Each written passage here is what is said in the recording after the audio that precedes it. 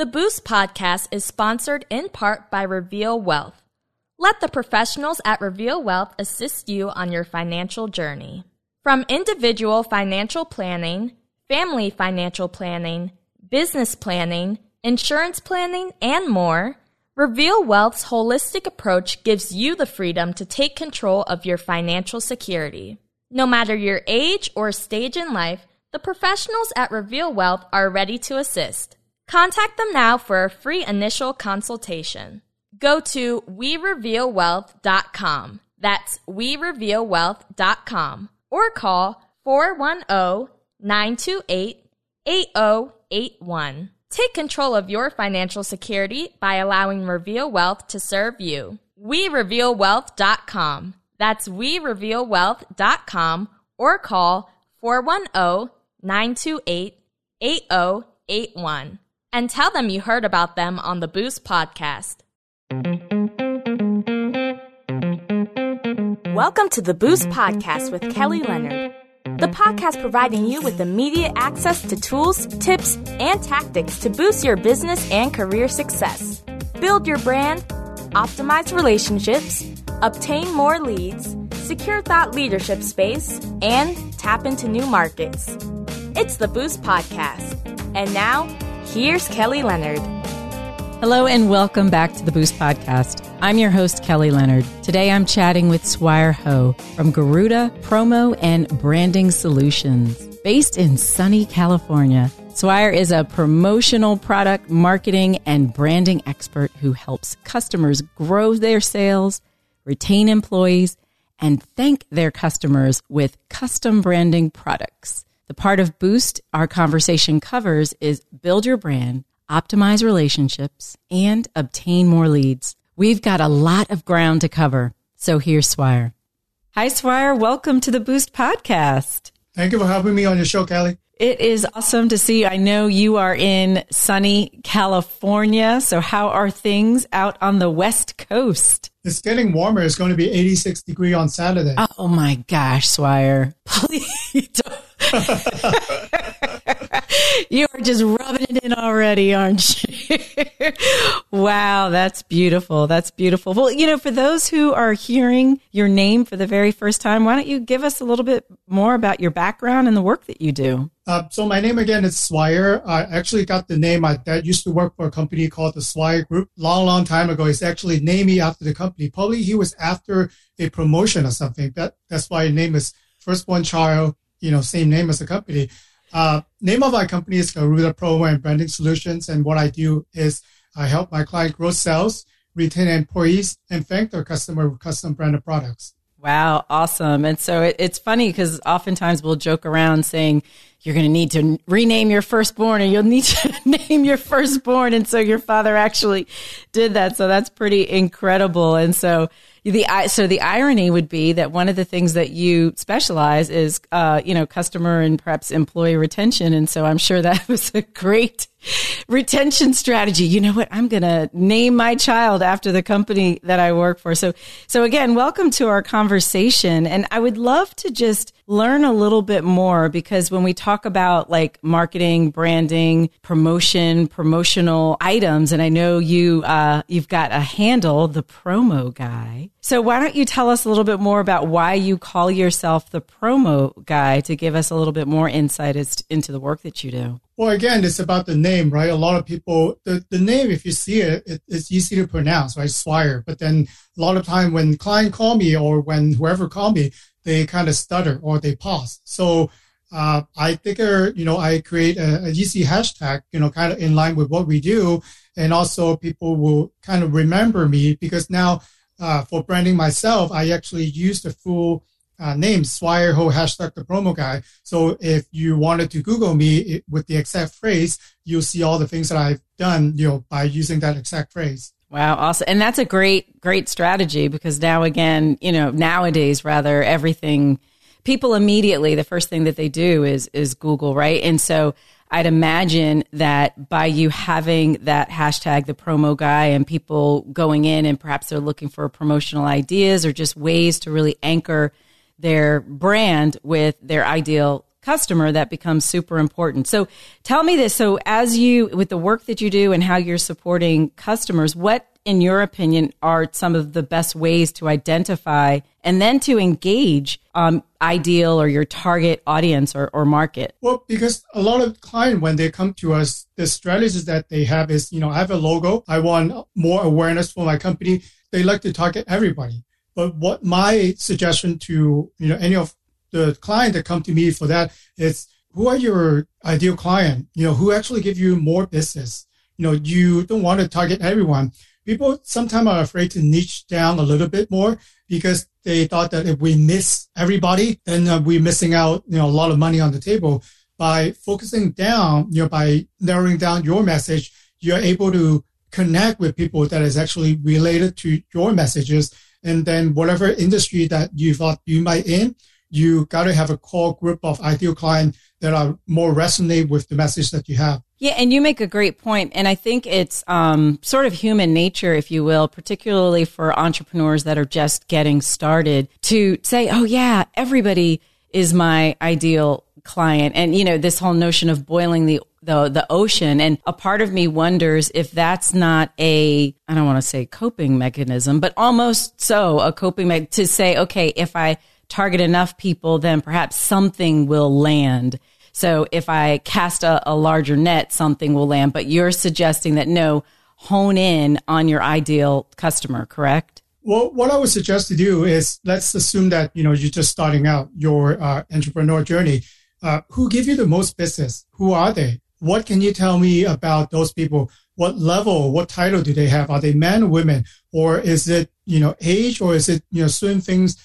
What are the characteristics for these people? So the more that you could tell me about your ideal client, the more I could, because we have access to 10,000 different items. Not everyone will work for everyone. So, the more that you can tell, the better we can do. Or, if you're listening and say, I don't have any customer, zero.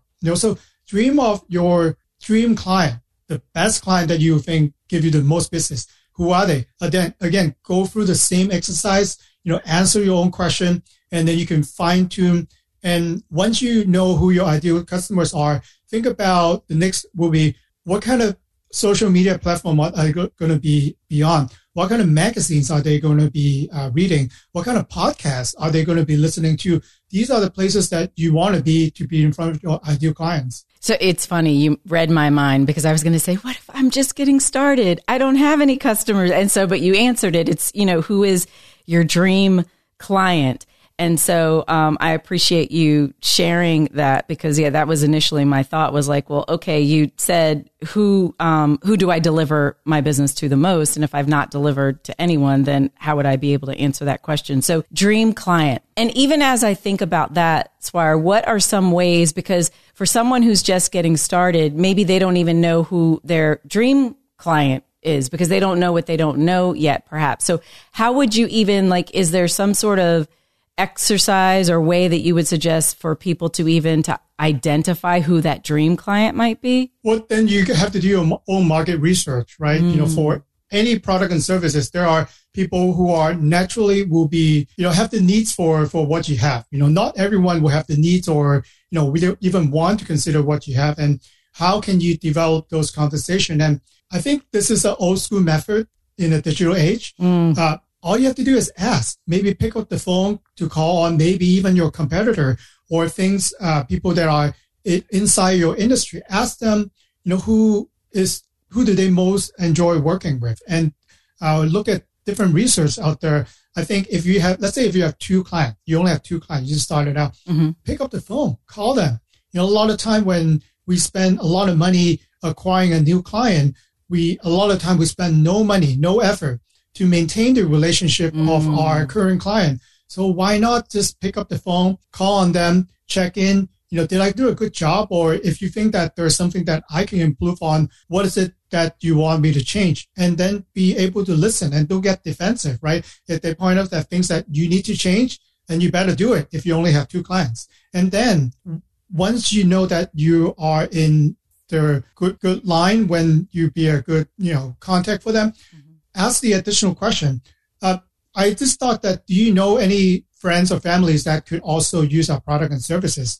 just by one phone call, you can actually make sure that your client is happy. And then if they are happy, and then you can actually ask them for more referral. These are no cost way that everyone can do every single day. Yeah, absolutely. And that was going to be like my next question was going to really focus on that. Okay, now I have that handful or maybe many customers. What are some of the best practices to build a customer retention program? Because to your point, once you win a customer, probably it's less expensive. It's more cost effective to perhaps retain and upsell or continue servicing that customer rather than, just starting from scratch and going all over again. So do you have any best practices to build an effective customer retention program? Sure. This is something that you should plan it out as a business to create a journey for the customer. So we talk about some of it, after the product and services, you need to check in to make sure that they're satisfied, because let's take out the most far end of the spectrum. If people are really, really happy, they're going to let everyone know about you, right? Yes. If they're really unhappy, they're going to tell more people about how unhappy they are. So what about those of the clients that are in the middle? If you make it easy for them, if you make it shareable content, what we call, in the digital age, then they will help you market your business. For example, if you know that they are going to be going on a location, or they will be using your product and services on a particular location, showcasing your products, why don't you give them something that they would likely to share? We are all journalists out there with our cell phone. Even if we have 10 followers on social media, these are 10 people that we could influence. Why don't you offer them something that would be in line with your mission statement, so they will share on the social media? Maybe you pay something on that product itself, but what is the cost for your client to share your content to their own social media posts? Who can they connect with? Who are they able to influence? So if you think about that and map out the journey, and that's how you're able to create the customer roadmap for success. So, and that's a great point. And I know you mentioned, or I've heard you mention about, turning customers into mini advocates, if you will, or maybe you could even call them brand ambassadors. I don't know. How do you even approach that? Is it that you have to actually ask customers to do that? Because I know for some folks, they're more than happy to help you. I mean, people love to help people. And I think sometimes we can assume that someone, even, if we post a promotional ad or if we promote something on social media, that folks are going to sort of share or like, retweet, whatever the case may be.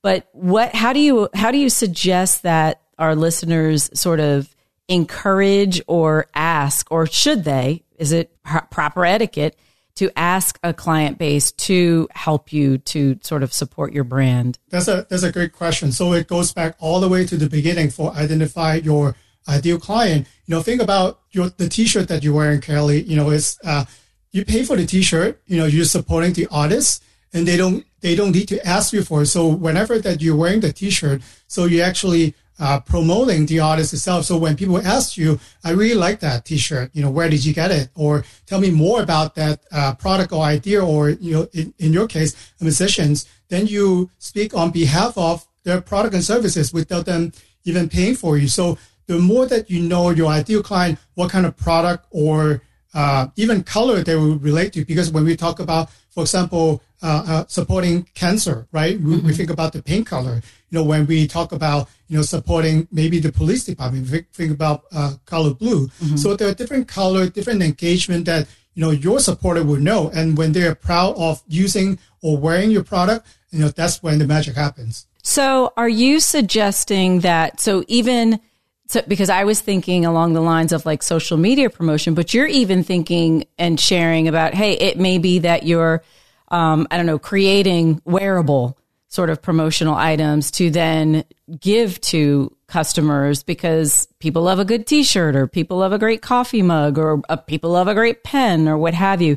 Are you suggesting that beyond sort of encouraging to support digitally, to also, sort of to give them the tools to promote you sort of outside of the digital world? That's one example. There are a lot of unique ways that you can connect. For example, even if let's say you're a motivational speaker, you teach your client how to be better at speaking, you motivate them. Even you could create a challenge, right? We all love challenge and we like to post it on our social media. Think about a hashtag that you wanted to promote, maybe be confident, just give an example, and have everyone have to purchase the t-shirt and get in front of the camera every day to post for 30 days for your motivational speech, why you are getting motivated. Then you could create, awareness, create a special hashtag. Or if you are, a church that wanted to promote a certain event for your community, have people wear, something similar together. It's just one example, but, knowing your client and knowing your ideal client, then that helps you narrow down the search to find the exact item that they will be willing to share and happy to tell the world about what you do. Awesome. Well, Swire, this has been an incredible conversation. Thank you so much for just sharing your insights and ideas around customer retention and promotion. If folks are listening in and they want to just tap into more of your brilliance, what's the best way for them to find you? Well, you can Google my name, Swire Ho, hashtag the promo guy. And I'm also very active on LinkedIn. Find me on LinkedIn. And you can also visit our website at garudapromo.com. Awesome. Well, thank you so much for your time today. Definitely appreciate you and the work that you do. Thanks, Kelly. It's the Boost Podcast. The Boost Podcast serves an energetic community of business leaders, entrepreneurs, and individuals who are growth-minded. If you, your business, or organization would like to share your service, product, or expertise with the Boost Podcast community, contact Kelly Leonard. Email kelly.leonard@taylor-leonard.com. Again, that's kelly.leonard@taylor-leonard.com. Well, that concludes this episode of the Boost Podcast. Thank you again for listening in. If you don't mind, if you could like, subscribe, or share the podcast with a friend, I would greatly appreciate it. For more information on anything Boost related, you can visit our website at www.kellytleonard.com.